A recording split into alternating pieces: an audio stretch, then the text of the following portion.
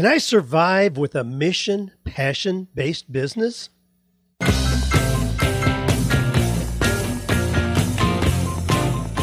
Do you love your work? Do you think it's possible? Well, you're about to find out. It's time for 48 Days to the Work You Love with Dan Miller on the 48 Days Online Radio Show.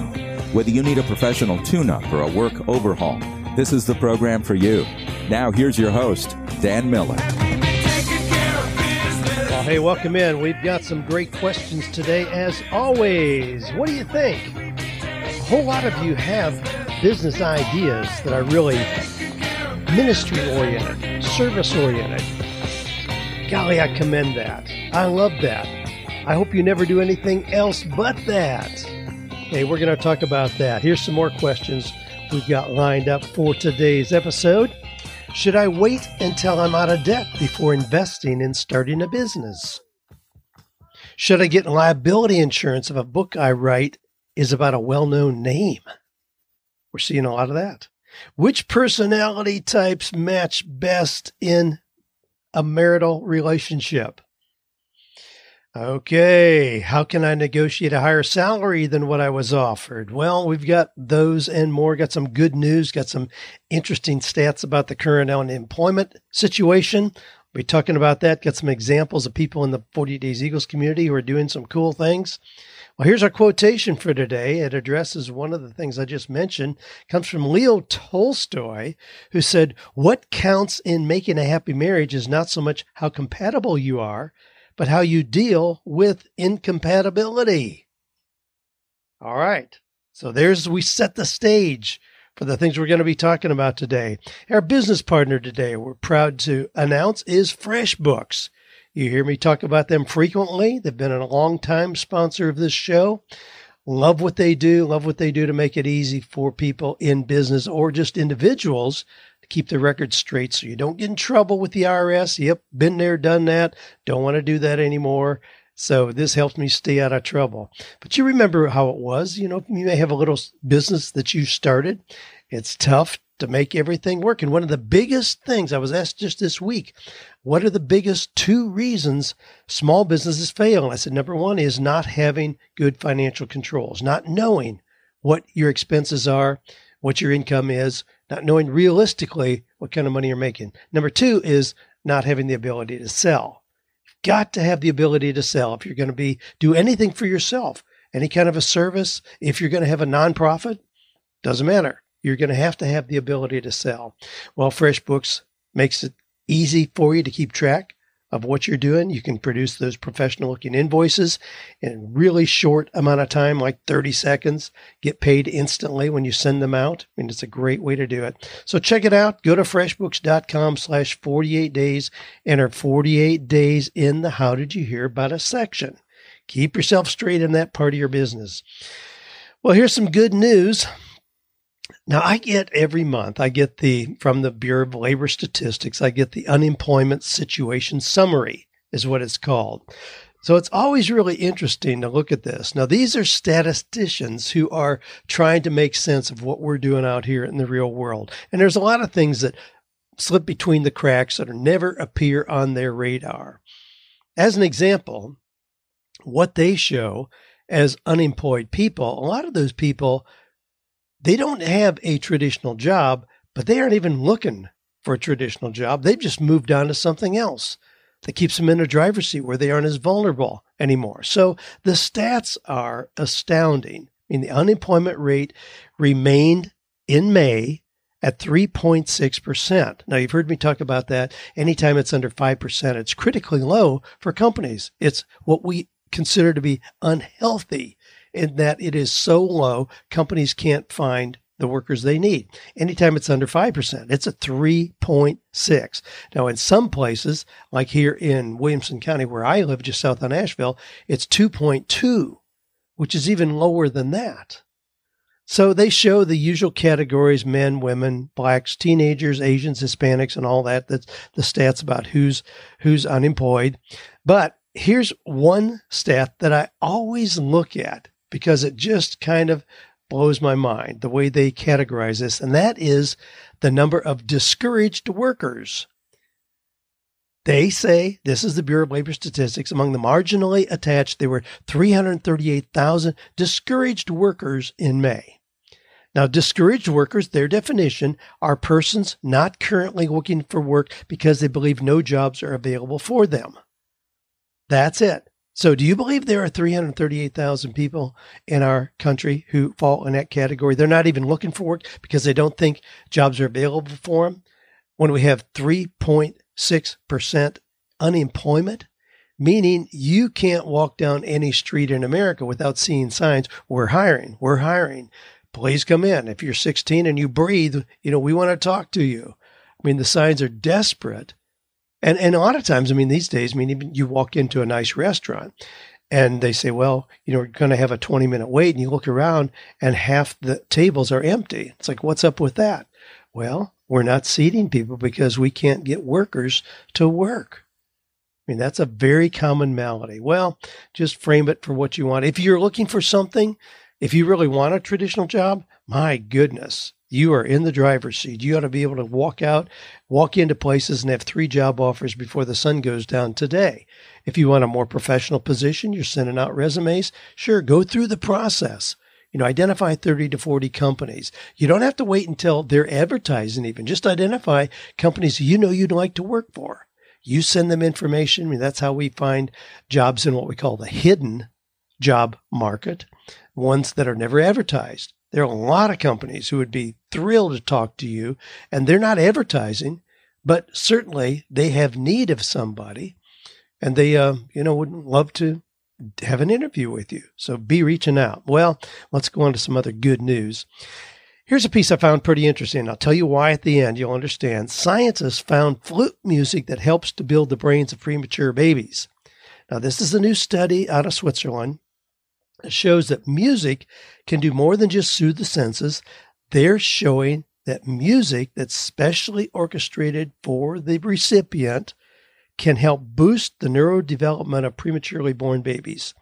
Now, every country has a lot of premature born babies. There's no question about that. A lot of them come in, before that 32nd week of pregnancy. So a lot of children fall in that category. Now, think about this. They are then put into neonatal care, typically, where, think about the environment. There are doors slamming, there's people walking in and out, there's things being moved around and all of that. It's usually not a real pleasant sound environment. And in premature babies, hearing is one of the first senses that is more developed. So they're finding that they can produce music specifically for these babies that helps them with their positive brain development. Now, this has been going on. They now have some kids that are 6 years old where they did this. So they got some pretty good longitudinal studies where they can see what's happening here. But I love this kind of thing. Now, here's why I love this kind of thing.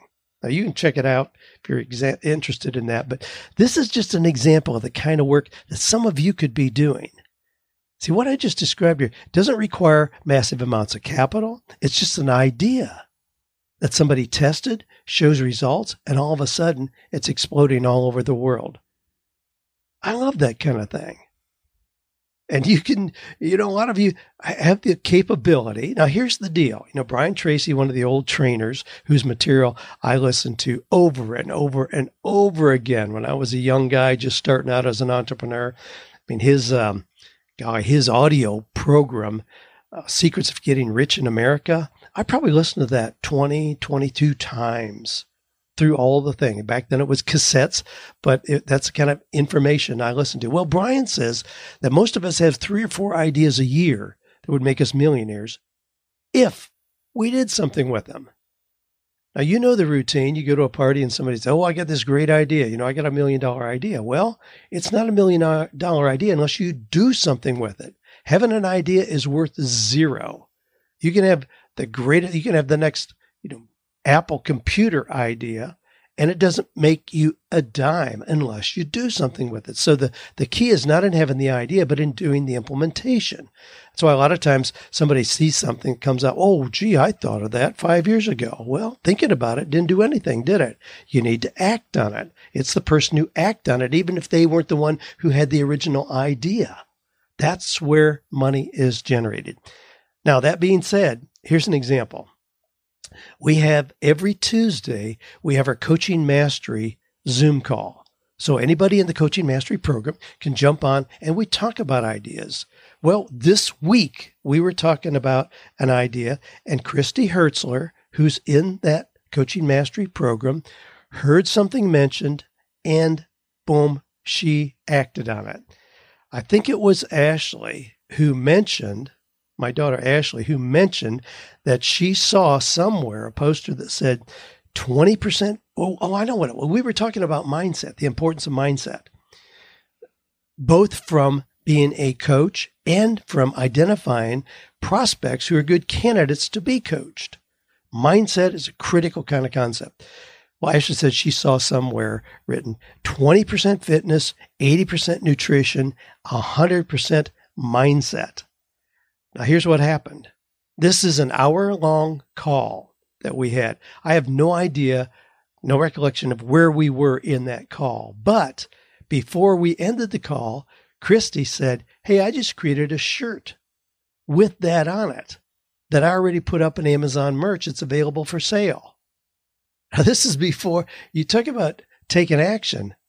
I mean, what a cool thing to take action on an idea. So she has a shirt, and I'll put the link to it on Amazon merch for Christy Hertzler's shirt, where it says 20% fitness, 80% nutrition, 100% mindset.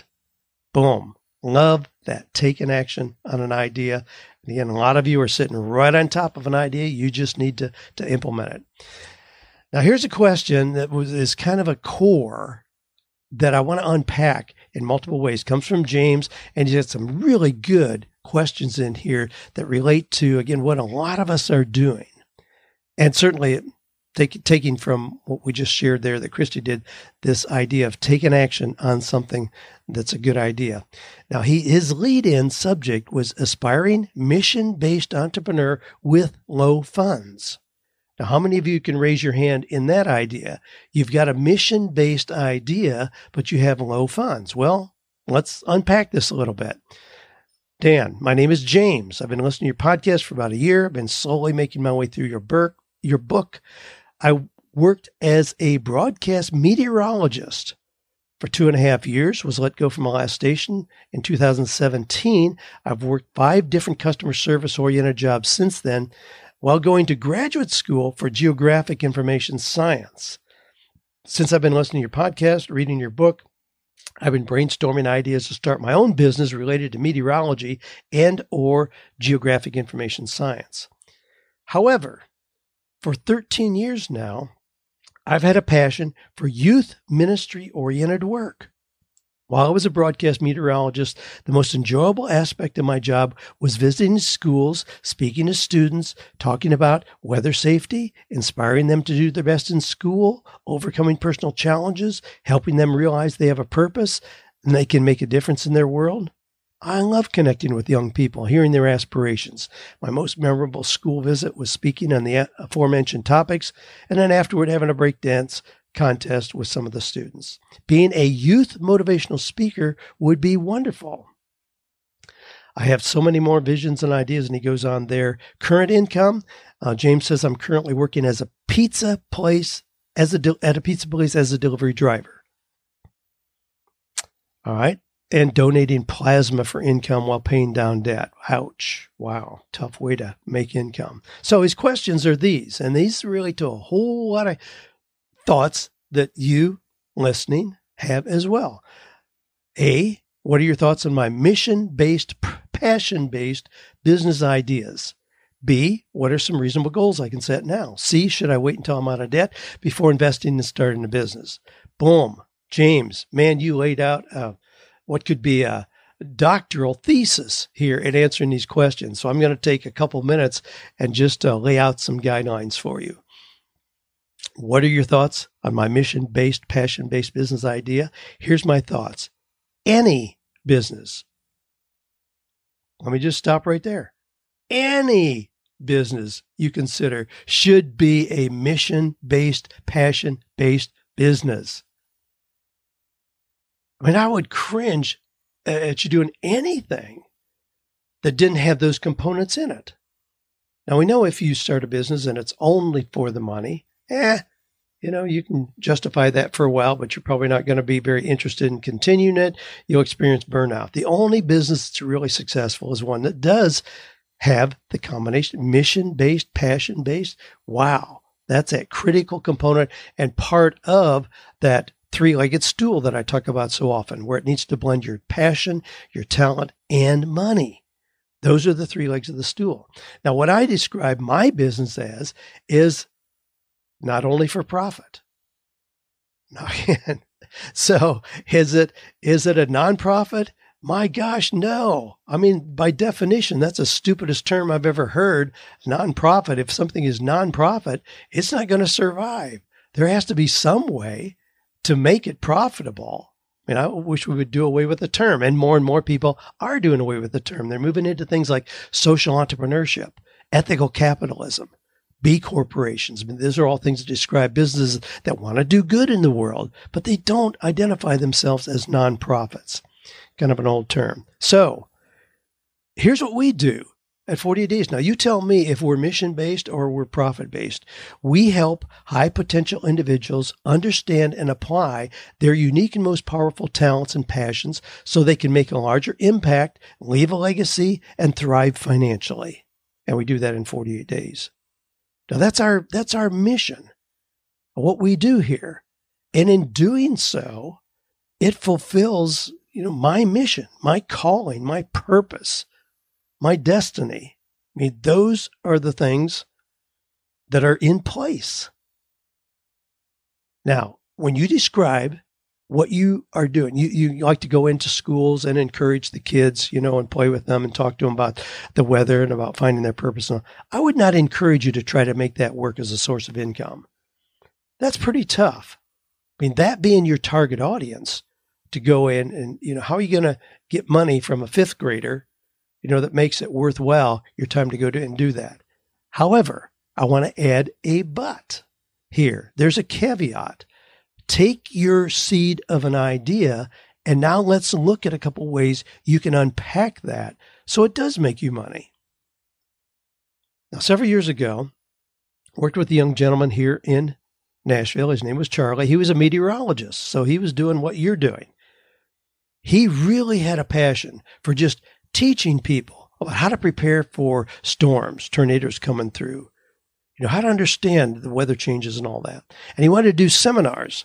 And I said, well, I think it's going to be tough to charge for that information when people are used to getting all that information for free. I mean, we really are spoiled in that. I mean, when are you going to pay for a weather forecast or to know what to do to prepare for a storm? We expect that to be free. But I said, here's what I think you can do.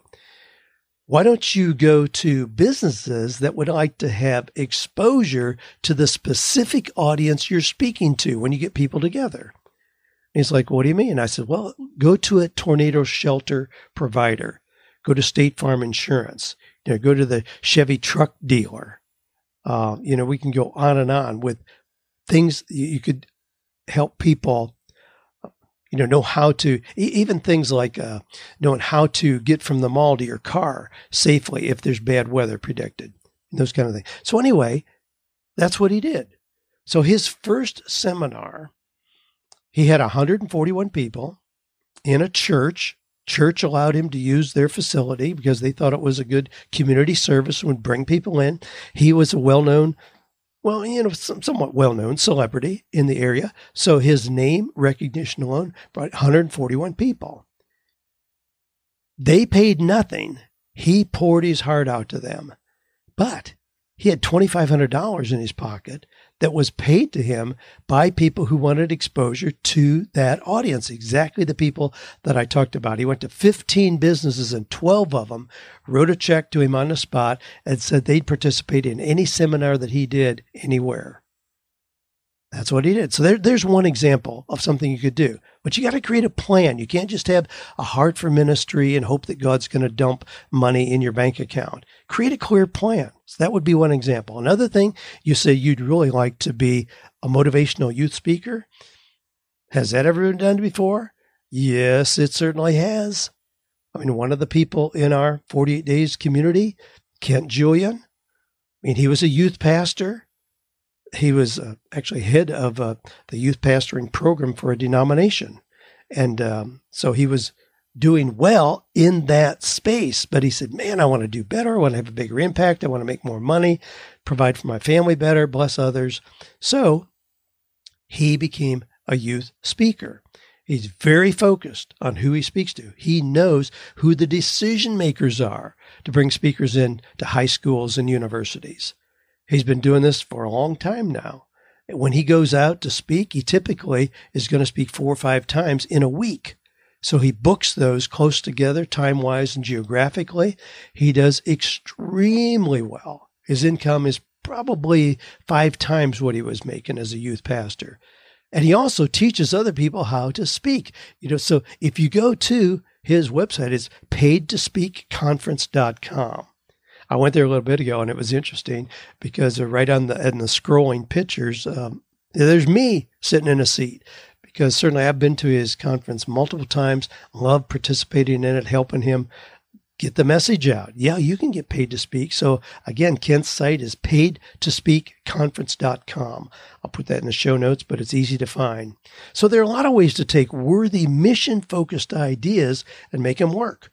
When my son Jared was in Africa, he is drawn to what the Bible calls the least of these, people who are the most marginalized. So Jared wanted to help these poor ladies who were widows and prostitutes.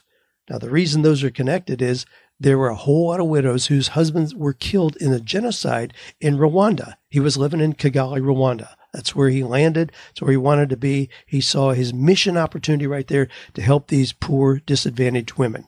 And of course, they resort to prostitution, not as a sexual kind of thing, but as a way to feed their kids one more day. And he thought, I want to help these. So how are you going to make that work?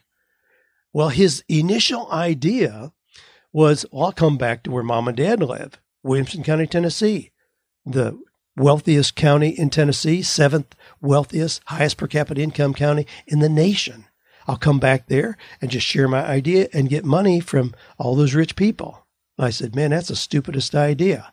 Don't do that. There's so much competition. We have over 200 worthy nonprofit organizations based here in Williamson County. You're going to get lost in the crowd. You got to be more creative than that, dude. So we went back to the table, experimented with a couple ideas, and came up with the idea. The organization was called CASA. And he put that together where those women would make necklaces. Now, here's how this went. This is not just some little cheap bead making kind of thing. Yes, they took paper that they could get for free in the city that was just being thrown away or burned, and they would roll it and create this beautiful jewelry. So these necklaces, bracelets, but he had student interns from the Rhode Island School of Design come over there as part of their training and design these gorgeous designs. The ladies would then make those, so the jewelry was sold not as just, well, here's a little bead thing for $4. No, they were sold for $300 and $400 at high fashion shows, runway shows that were done in Chicago, LA, Miami, here in Nashville, places like that. The money generated from selling the products paid those women. They could make essentially the same income as a school teacher in that country. So we created a model. Jared created a model for providing income for those women, even though his original purpose was very much mission-oriented. I structured that so he didn't need any money out of it. He was doing other things. He's a branding guy. But that's how that organization operated. A lot of you listening, we sent out those necklaces as gifts to everybody in the Eagles community last Christmas time. 2 of those necklaces. So a lot of you have those, know exactly what I'm talking about when I talk about that organization. Now, here's another example. Joanna and I just this last week visited a place here in Franklin called the Refuge Center. It's this marvelous organization that provides counseling for people in this arena. Now, I already said, this is a high-income county, but there are people struggling. There's no question about it. They don't turn anybody away. They operate on a sliding scale. So it's this really large counseling program.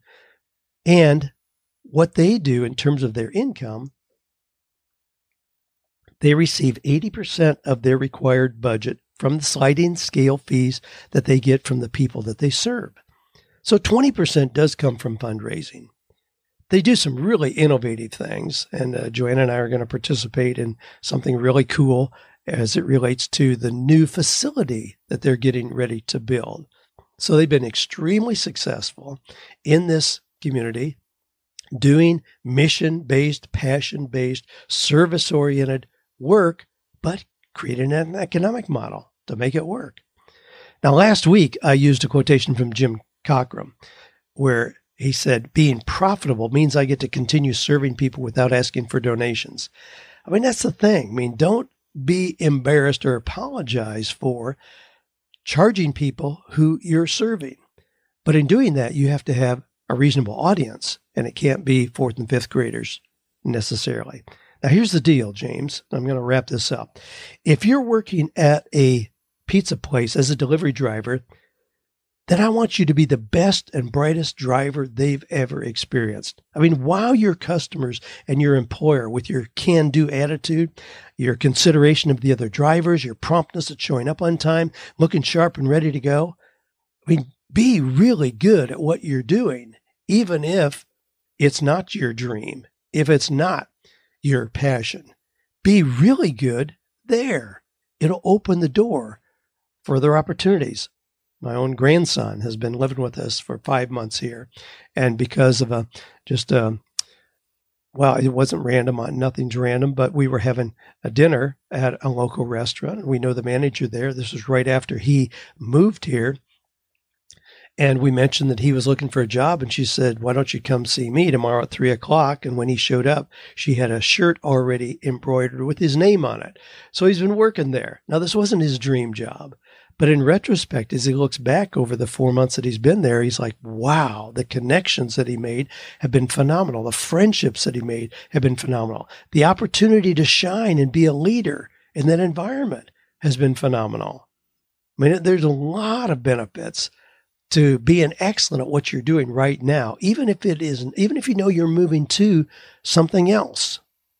All right. Well, I need to wrap up here and move on.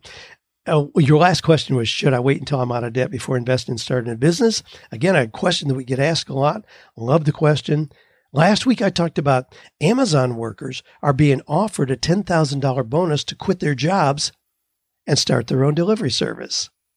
I mean, what a cool transition to do that. You know, should you wait until you're out of debt before starting? Probably not. I mean, I don't know how much debt you've got, but if it's going to take you 5 years to pay it off, my goodness, what could you do if you started a business today?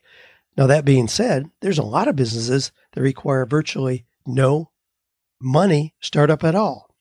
And last week, I talked about Chris Gilboo's new book, 100 Side Hustles, and some of the really cool, innovative ideas that people are doing to start a business that then ends up being very profitable. You can have an idea, just kind of the core of the idea, put it out there on Kickstarter or Indiegogo and get people who believe in your idea, who give you the startup funds to get going. I mean, there are other examples. I mean, UPS has a owner-driver program where if you understand the delivery business and have an affinity for doing that, you can start today. Now, they'll finance the truck for you. So you may have a $375 a month payment for that. And let's say that it's a $12,000 truck investment overall.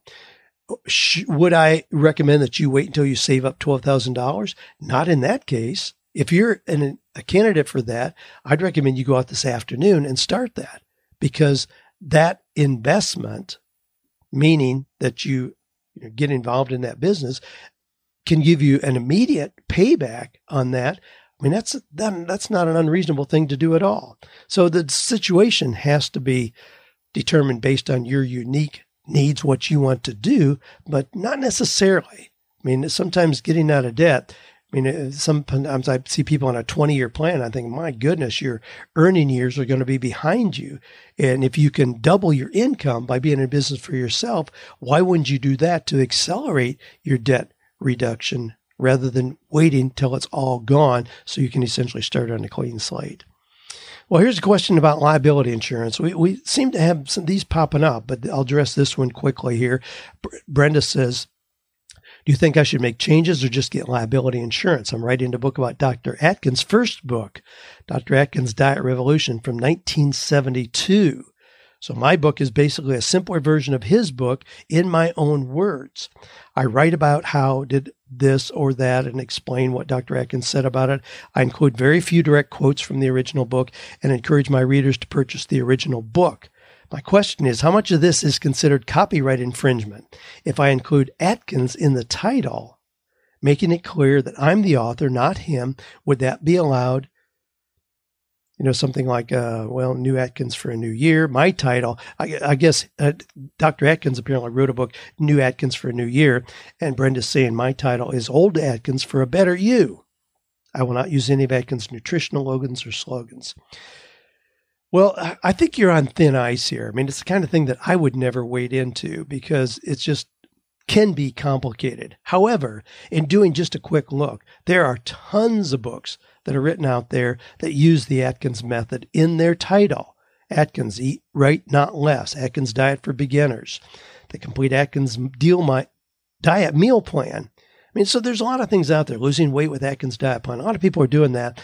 When something is that generally known in the public domain, so to speak, you can certainly reference it. Now, copyright addresses specific words, a look, so you can't go in and have a page verbatim out of his original book in yours. That is copyright infringement.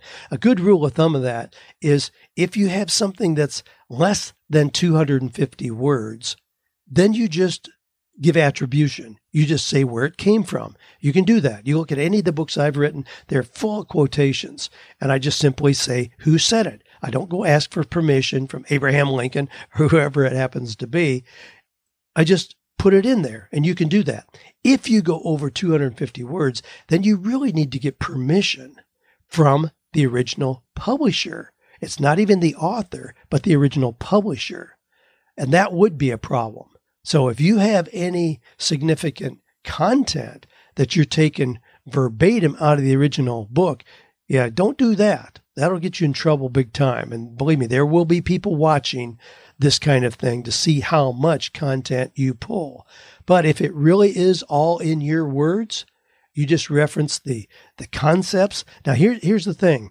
Copyrights, the content will be copywritten no matter what. You don't need to file for an original copyright. If you write a blog, it's copyrighted instantly.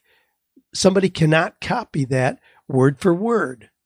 That happens a lot, but it is copyright infringement. But copyrights do not protect ideas, procedures, processes, systems, methods of operation, concept, principles, or discovery.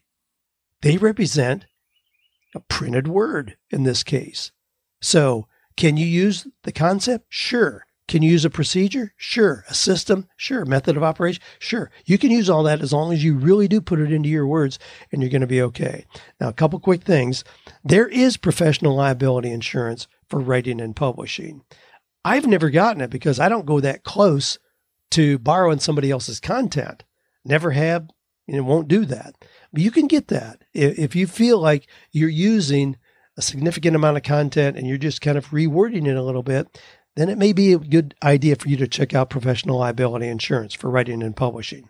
Now, here's an example. I have a friend here in Franklin who has just written a new book. It won't be out until October, but it's written, it's finished, it's beautifully done. It's called the Bezos Letters.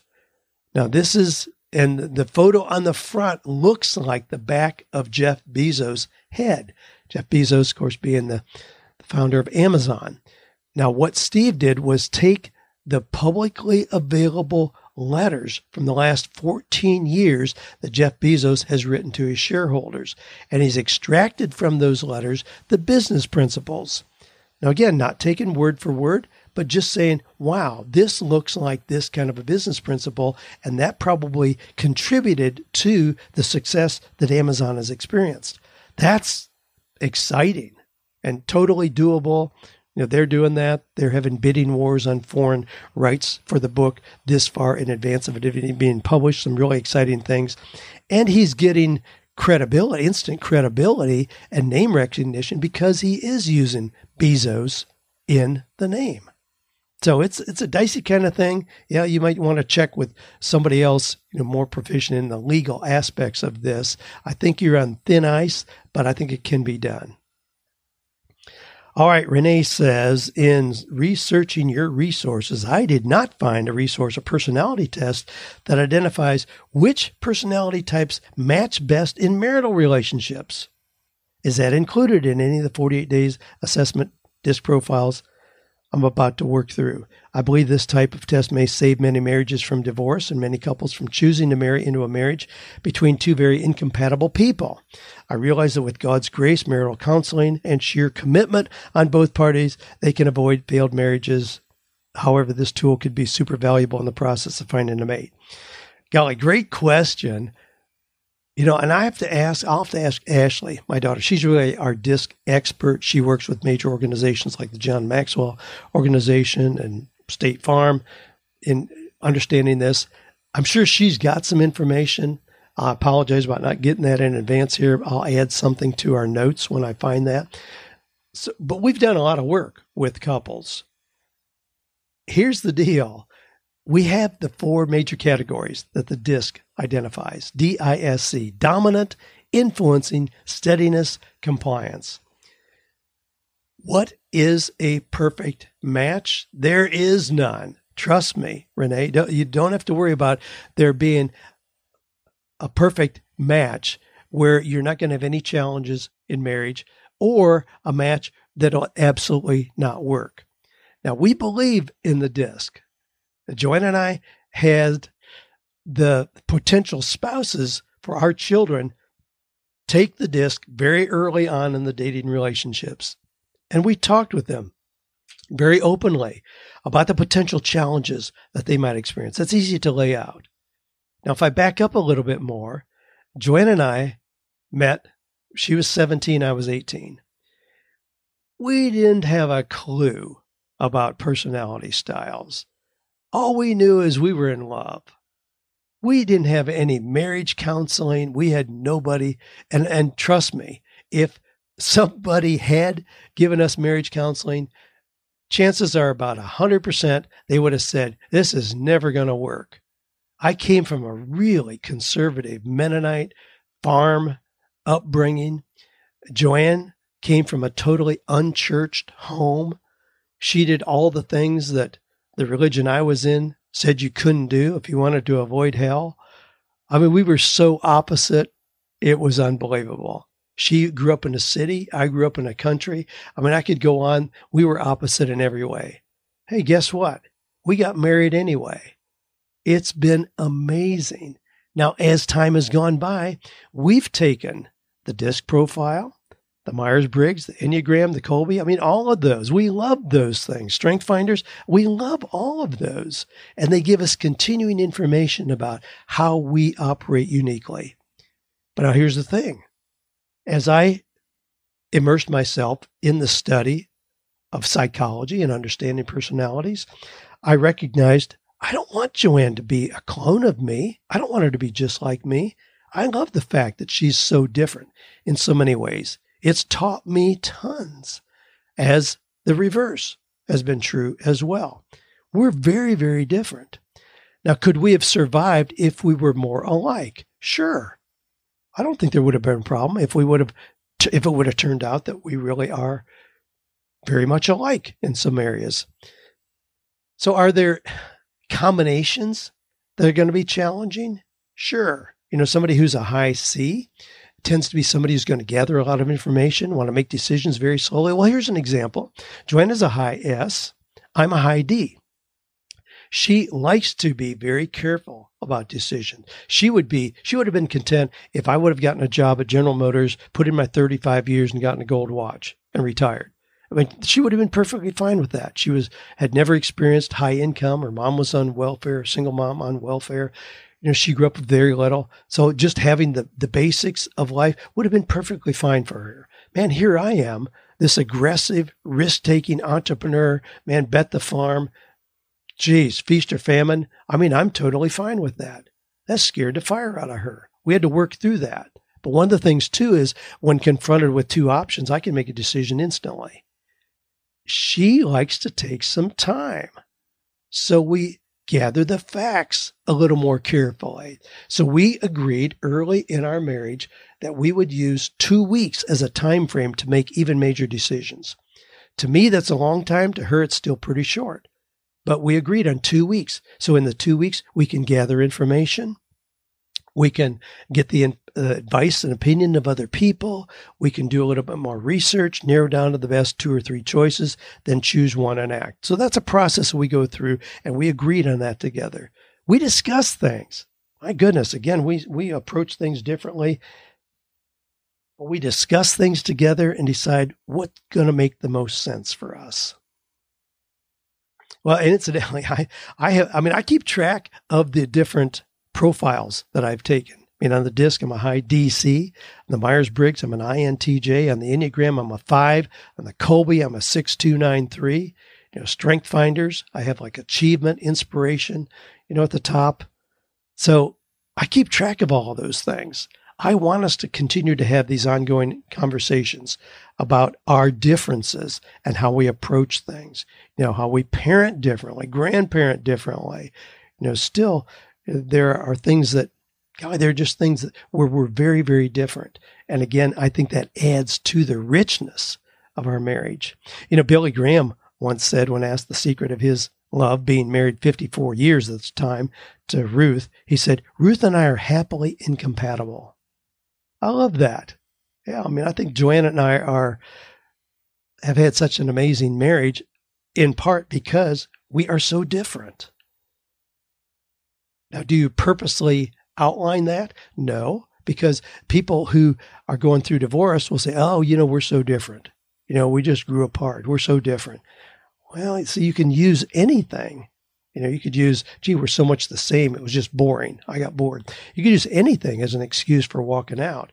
Having a rich marriage or dating relationship is not just based on the perfect combination of personalities, based on a whole lot of other things, like commitment, integrity, a whole lot of other things that make marriages work. Great question, though. And again, I'll do some more. I'll come back with some more specific resources about that, Renee, because I do think that's a legitimate question, and I'll dig in to see what we have that addresses it. We have sales profiles to predict how successful somebody's going to be in sales, what kind of selling they ought to be in. So we have specific reports for a lot of different combinations. And I suspect actually that we do have one that has some predictions about marriage as well.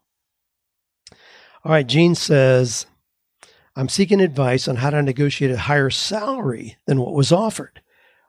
I'd like to continue working there while I develop other opportunities. I'm currently an IT contractor on a project for a large university. The offer to work full-time as an employee is about 12.6% more than I make currently and does come with better benefits. I would continue doing the same job I'm currently doing with the same hours." All right. The advice I'm seeking is how to negotiate via email for a higher salary than what is initially being offered. There likely won't be a chance of getting a raise before 1 year is up. I'm also one of the most experienced contractors on the project. I'm often called upon to train new employees and student interns and sometimes fill in for the leads when they're out of the office.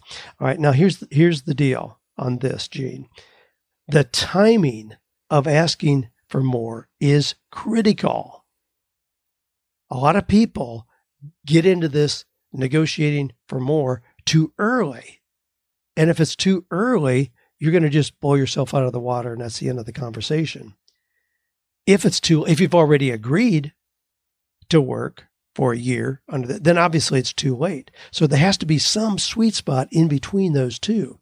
And it is at that point where you want to work here, and they know you are the one person on the face of the earth that they would most prefer to have in that position. We have to have you. That's where you have negotiating power.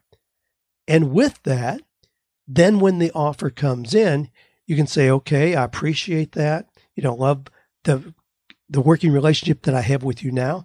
But based on my understanding of the responsibilities you're asking for, I would see that in the blank, in the $75,000 category rather than 68. Is that still within your budget? You can do that.